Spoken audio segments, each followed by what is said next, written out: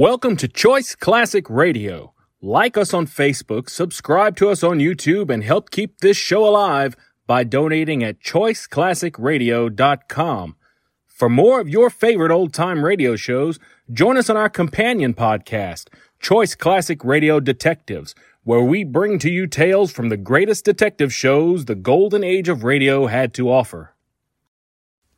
And now, with 526 episodes broadcast from 1941 to 1952, we bring to you The Inner Sanctum Mystery.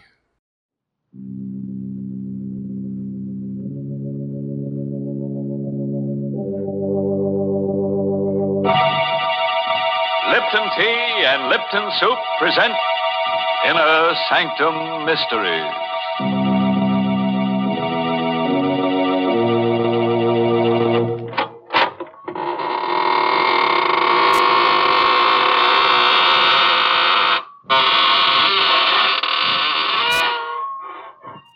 Good evening, students of the mystic marvels of manifold murder.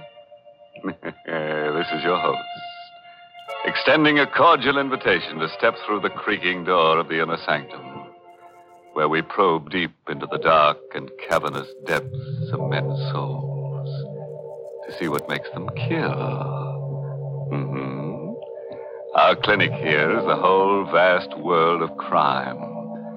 And you who listen in may hear us dissect our characters at a safe distance.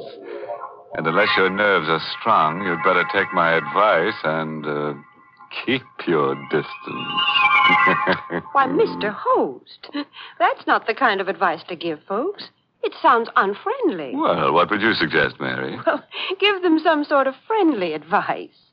Like pointing out to them the extra delight they'll get from a cheering cup of Lipton tea. Then go on to tell them why Lipton's is so downright delicious. Tell them that the reason is Lipton's brisk flavor. And don't forget to mention that brisk is the tea expert's own word for the spirited, full-bodied flavor of Lipton's. So refreshing and so zestful. Explain that Lipton's brisk flavor is never flat, but always lively and satisfying. And in closing, remind them to try Lipton's soon, because in every cup of Lipton's, there's extra enjoyment. And now, that's the kind of advice you should give folks. Well, Mary, you seem to have given it to them already. So we can go ahead and get launched on Skeleton Bay. That's the title of tonight's story. An original radio play by Emil Tepperman. It's about a lady novelist, a writer of mystery stories. It opens at a swanky hotel with private cabins situated on a storm-swept, rock-bound coast. The story itself is all about, you guessed it, murder. And here's Betty Lou Gerson as Carol De Winter, the lady novelist, who will give us a blow-by-blow description. I'll tell you first about the night I met Michael Barrett. It was in August at Skeleton Bay. I'd come to the hotel supposedly for a rest. That was what I kept telling myself. But in reality, I didn't know why I'd come here. Skeleton Bay. I'd seen the name advertised months ago. Skeleton Bay. Since then, it kept hammering at the inside of my brain. Skeleton Bay. It's like the voice of implacable fate commanding.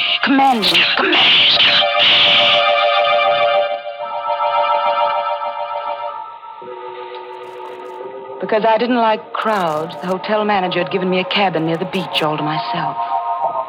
It was the middle of the night, but I couldn't sleep. The wind came in from the ocean, howling like a hungry beast across the shoals. And the pounding of the surf mingled with the angry, baffled growl of the sea. I sat at the window in the dark, staring out at the beach. I was restless, excited. It was then I saw the signal. It was just a winking little light a few yards away on the beach. Someone was blinking a flashlight. On and off. On and off. I was able to make out the figure of a man in boots and a leather jacket. He was signaling toward the hotel. But to whom? I had the answer in a moment. A man moved past my window, going down toward the light. He had his collar turned up against the wind, his hat brim pulled low. But I knew who it was. Mr. Field. A small, furtive man who'd come up on the train with me. The two men met. barely a stone's throw from my window. I could hardly see them huddled closely together. This was excitement, mystery, intrigue, the stimulation I wanted and needed. I had to know what was going on. I threw on a raincoat, opened the cabin door. The wind swept my hair in a streamer, and the spray stung my face as I hurried down the beach. My blood began to race, my heart to pound. For those two men were not engaged in any conference. They were locked in struggle. It was a deadly, silent struggle with only a grunt now and then. I saw the flashing gleam of a knife, but I couldn't tell who had the weapon, the tall man in the leather jacket or the furtive Mr. Field. And then I saw the blade plunge home into the throat of the furtive Mr. Field. I felt a sudden surge of wild elation. This was murder. I had witnessed murder. The tall man let the body of Mr. Field slide down to the sand. Then he looked up and saw me. He stood there with a bloody knife in his hand, and we looked at each other. Who are you? I'm Carola Winter. I have this cabin here, number 5. You saw me kill him? Yes, I saw you. What are you going to do about it? I'm going to help you dispose of the body. He told me his name was Michael Barrett. He lived on the opposite side of the bay in the house high up on the cliff. It won't be so easy to get rid of the body. If I had the boat, I could take him out and drop him over, but it's too rough tonight. If there was some place to hide him for a day, I could come across in the boat tomorrow night. You can hide him in the closet in my cabin. Nobody will look there. Better lock the closet door. Yes, of course. You sure nobody will come snooping here? Nobody comes here but the maid. All right. I'll be back tomorrow night with a boat. Did you pick up the knife? Yeah. Got it in my pocket. Well, I guess that's all. Good night, Carola. Good night, Michael.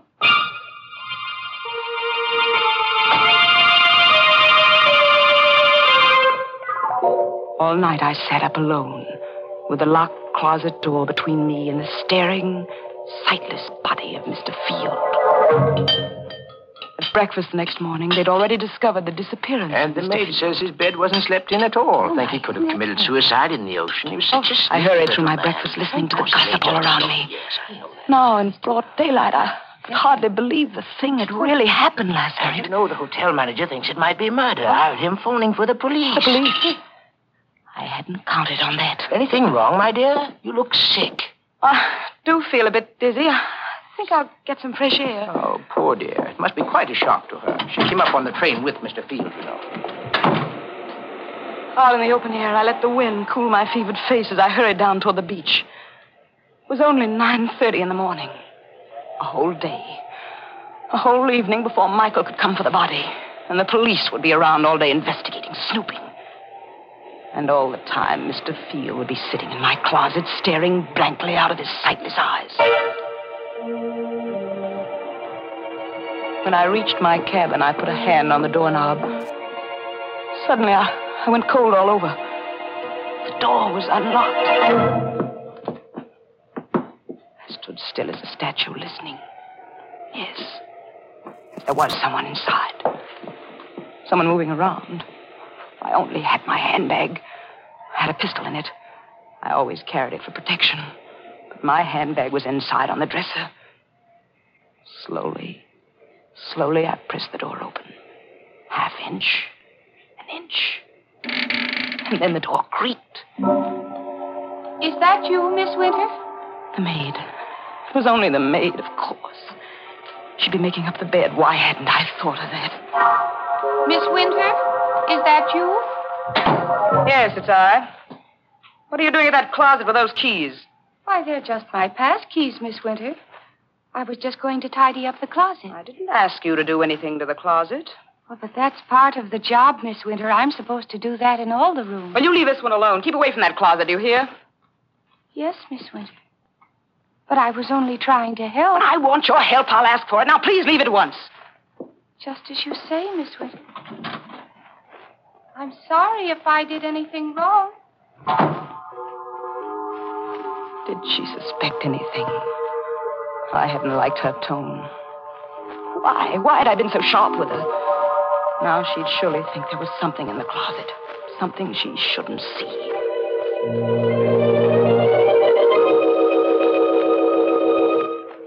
At lunchtime, I didn't want to leave the cabin. I sat at the window. And I could almost feel the sightless eyes of Mr. Field staring at me through the closet door. Someone at the door. Who? Just a minute. Miss Winter? Miss Carolyn Winter? Yes, I'm Miss Winter. I'm sorry to trouble you, Miss Winter. I'm Detective Sergeant Smith from headquarters. May I come in for a moment? Well, yes, please do. What can I do for you, Sergeant Smith? We're out here investigating this Field business. He hasn't turned up yet. Well, I'm sure he will in time. Well, I wish I could be so sure, Miss Winter. What do you mean? We've gone through his room. Found some mighty queer things. Queer things? It seems this Mr. Field's in some sort of racket. There's a good chance he may have been murdered. You don't say. I understand you came up on the train with him. Yes, that's true. Yeah. Did you have any conversation with him on the train? No, none at all. You're the Carolyn Winter who writes the mystery novels, aren't you? The same. Yes, I've read every one of them. They're darn good, Miss Winter. Why, thank you. Do you think you'll get a plot out of this? Mr. Field.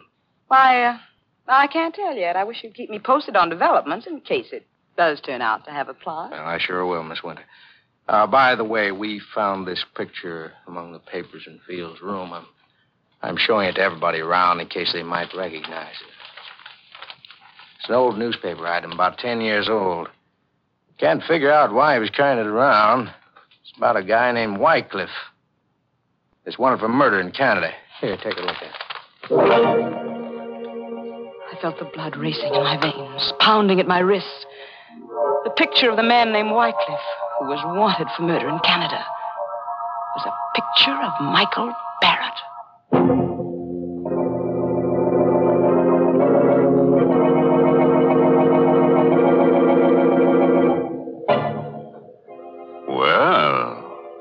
It looks as if Michael Barrett is a lucky guy, with a beautiful woman ready to commit murder for him.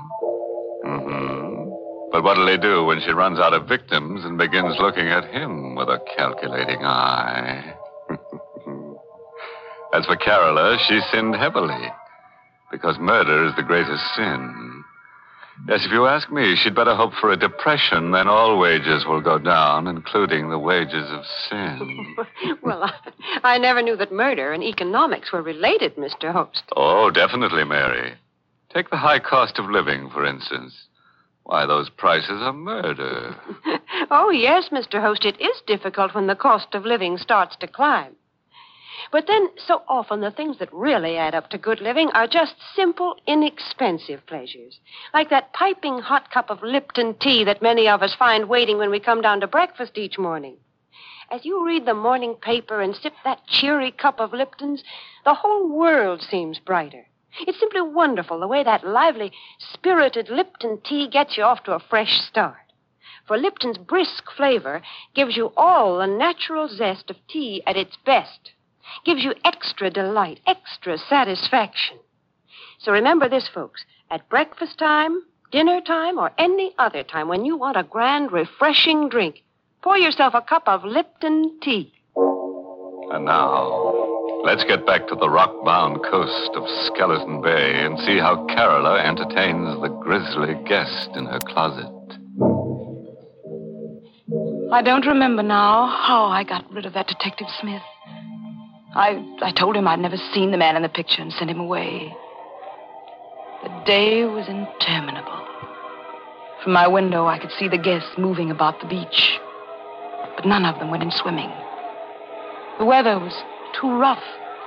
I wondered if Michael would be able to bring the boat over tonight. If not, how much longer could I sit guard over Mr. Field in the closet? Now and then, I'd see Detective Smith poking around on the beach. And then, without warning, he was standing over the very spot where Michael had stabbed Mr. Field. I watched him bend down and examine something. Was there a telltale drop of blood there? Did Smith know that was the murder spot? I saw him frown. Then he stood up, walked quickly away. I had to know what it was he'd seen there. I slipped on a coat, went out. Started toward the spot on the beach. Going somewhere, Miss Winter? Oh, it's you, Detective. Going anywhere in particular? No, I'm just going up to the hotel for dinner. It's almost dinner time, you know. Oh, fine. I'll walk up with you if you don't mind. Not at all. Hey, can I help you? I'll take your arm there. Thank you. The sand is so soft. Yes, it's still wet. We had high tide last night. Miss Winter, Yes? you a sound sleeper? Why do you ask? Well, I just thought maybe you might have heard something last night. Like a fight or something? Fight? Yes. I was just looking at the sand back there, down near your cabin. It's all messed up, stamped around. What's that got to do with me? Oh, nothing at all. Except I think there was a fight there last night. Maybe that's where Mr. Field was killed. You think Mr. Field was murdered? It's beginning to look more and more like it, Miss Winter.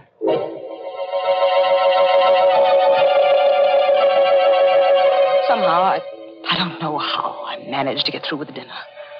I hurried back to the cabin. I stopped at the door, shocked and unbelieving. There was a light inside. Someone was in there. This time, I had my handbag with me. I took the pistol out. Once more, I inched the door open. It happened. The thing I feared. The closet door was open. And there was the maid, stooping over the body of Mr. Field. Oh! What are you doing there? The body. It's Mr. Field. You killed him. Suppose I did. What are you doing with that gun? What do you think? No!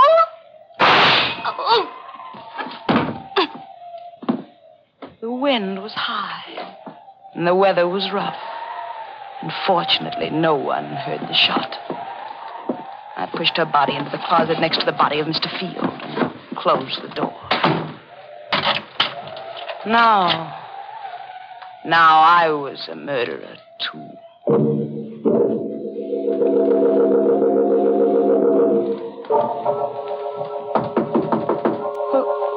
Who is it? Let me in, Carla, quick. Yes. Michael, I thought you weren't coming. It's been a terrible day. What happened? Come here, I'll show you. Is he still in there? See for yourself. Great Scott, a woman. Who is she? The maid. She opened the closet while I was out. You killed her? Yes, Michael. I had to kill her. There are detectives at the hotel looking for Mr. Field. I suppose if I was smart, I'd kill you, too. Then there'd be no one to talk. Yes, Michael, that would be smart. Go ahead. Kill me, if you can. I knew he couldn't kill me because I'd seen it in his eyes. We were two of a kind, both wild, both reckless, both eager for the thrill of danger. He, too, wanted to be like the wind. We'd both been brought together here by some force stronger than either of us. And we loved each other. Carla, darling. Michael. No more now, Michael. We have work to do. Yes. I'll take them down to the boat. I'll help you.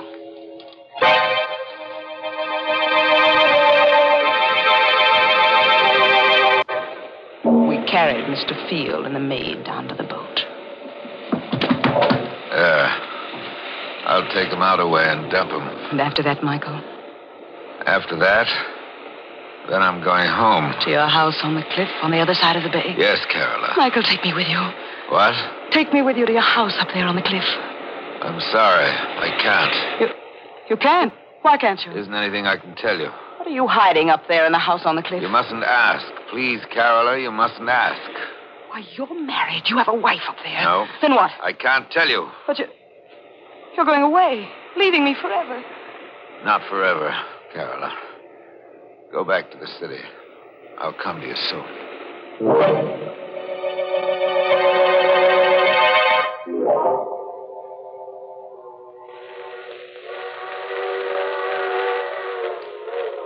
I returned to the city and waited. I waited a week, a month. But Michael Barrett did not come. I wrote to him, but there was no answer.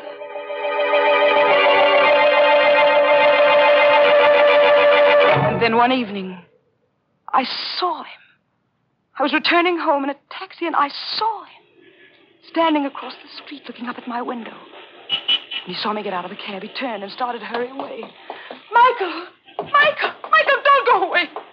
Michael! Michael, why did you try to run away? Don't you know? Well, you're afraid. Yeah, let's call it that. But you love me, Michael, don't you? Carola, it's no good. There's nothing but ruin for both of us if I stay. We'll be together forever. It's impossible. I won't let you go back to that house on the cliff. I don't care what it is you're hiding up there. I won't let you go back. Goodbye, Carola. Wait. I'm going. Better forget about it. Don't go yet, Mr. Whitecliff. So you know about that, too. I saw the old newspaper clipping Mr. Field carried. I see. Why are you looking at me like that? Do you know why I killed Mr. Field? Because it tried to blackmail me about that old murder. But, Michael, dear, I'm a good deal smarter than Mr. Field. You see, I write mystery novels. I know how to handle such things. What do you mean? Wouldn't do you any good to kill me. I've written out all about you. Your real name and about that old murder in Canada would be found if I should ever be killed. Oh. Michael, darling, I'm blackmailing you. There's only one thing I want from you. Your love. It shouldn't be so hard for you to meet my terms. All right, Carola. You win. We'll be married tonight.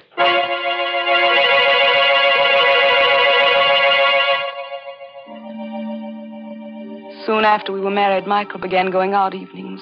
Once, sometimes twice a week. Staying out all night. He'd return late the next day.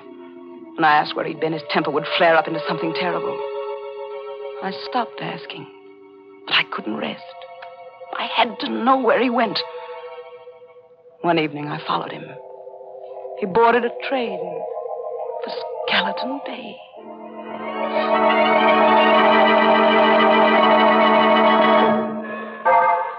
At Skeleton Bay, he set out to walk from the station, and I followed. It was no longer summer. Trees were bare, and the night was forbidding. I kept behind him when he skirted the bay to the narrow road that led up toward his house high on the cliff. It was a small stone house, and the wind whistled around it, against it, and above it. I stole to one of the windows. It was barred, like a prison. Carefully, I raised my head above the sill, peered into a lighted room. Michael was there, with a woman. For the first time in my life, I knew the meaning of frustration, jealousy. Michael told me he wasn't married, but this woman, I'd helped him to do murder. I'd killed for him. I'd lied to that detective for him. And all the while, this was the secret he'd been keeping from me. I opened my handbag. I took out the pistol. I looked into the room again. The woman was alone now. Michael was gone. So you came up after all, Carola. Michael, you sneaked out. You knew I was here. I'm sorry you saw through that window, Carola. Is that your secret? That woman? Part of it, but it's the part you mustn't know. But I do know it now. That's why I've got to kill you, Carola. That knife. You still got that knife? Yes, Carola. But I've got this, Michael. He fell at my feet. And I looked down and watched him die. Now I knew why I'd really come to Skeleton Bay that first day. It was for this. To kill Michael Barrett. So he's dead. At last. You've killed him. You, the woman in the house. You saw me kill him? Yes, I saw you. What are you going to do about it? Help you dispose of the body, of course. Help me dispose of the body. Well, those were the very words I'd said to Michael Barrett down there on the beach. Now this woman was saying them to me. Who Who are you? I'm Lisbeth Wycliffe. I'm Michael's sister. Sister? And you want to help me dispose of his body? See the bars on those windows? Yes. I've been a prisoner in this house for 10 years. You what? Michael killed the man I was going to marry 10 years ago in Canada. He murdered him. But this house, this prison... Michael brought me here. He's kept me a prisoner because he knew if I got free, I'd tell the world he was a murderer. That's the secret. The secret he wouldn't even tell me. Oh! I shot her. Yes, I killed her, too. There outside the house, and she fell beside Michael. And I rolled both bodies over the cliff, down into the sea.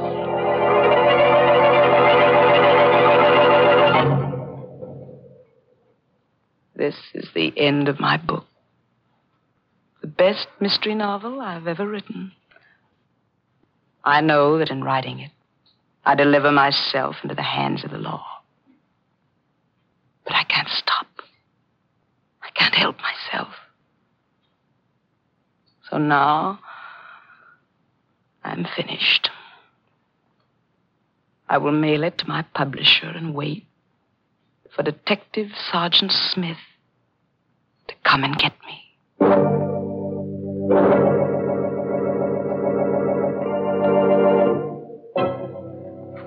Well, it looks as if Carola's mystery novel will earn a lot of money after she's executed. Yes, but I'd say it's tainted money.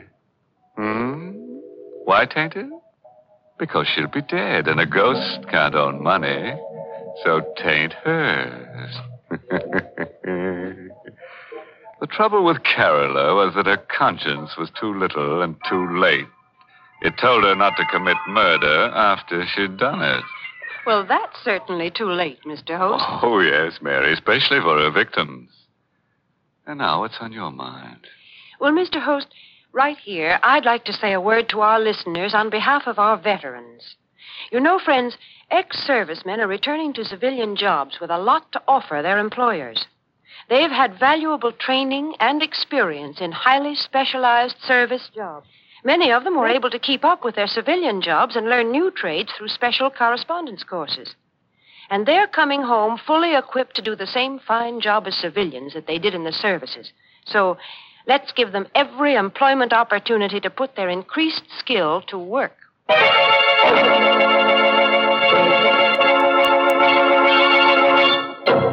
And so, friend Lenz will leave winter.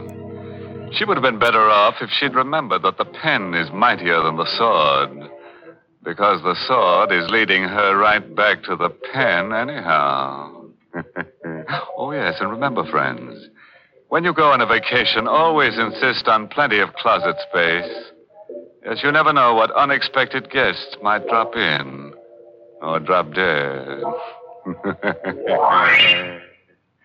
By the way, this month's Inner Sanctum mystery novel is Death in the Limelight by A.E. Martin. And next week, the makers of Lipton Tea and Lipton Soup will bring you another Inner Sanctum mystery directed by Hyman Brown. It's about a young chemist who discovers the secret of perpetual life. But he made the mistake of getting involved with death.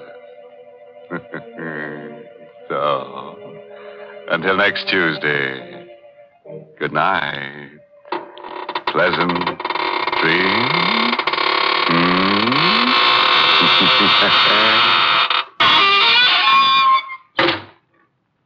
Here's a swell dish, folks, that's easy to make and mighty easy to take. Lipton's Noodle Soup. You can prepare it in a jiffy, and the whole family will love its delicious chickeny-tasting broth, so full of tender golden noodles. Fresh-cooked, homemade flavor of grandmother's noodle soup. Yet it's makes lots more than canned soups. So get Lipton's Noodle Soup Mix tomorrow. And don't forget to tune in next Tuesday night for another Inner Sanctum Mystery. This is CBS, the Columbia Broadcasting System.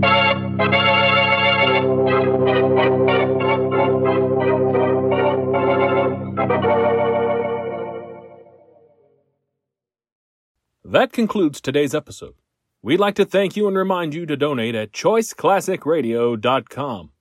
Remember, your donations make episodes like this possible.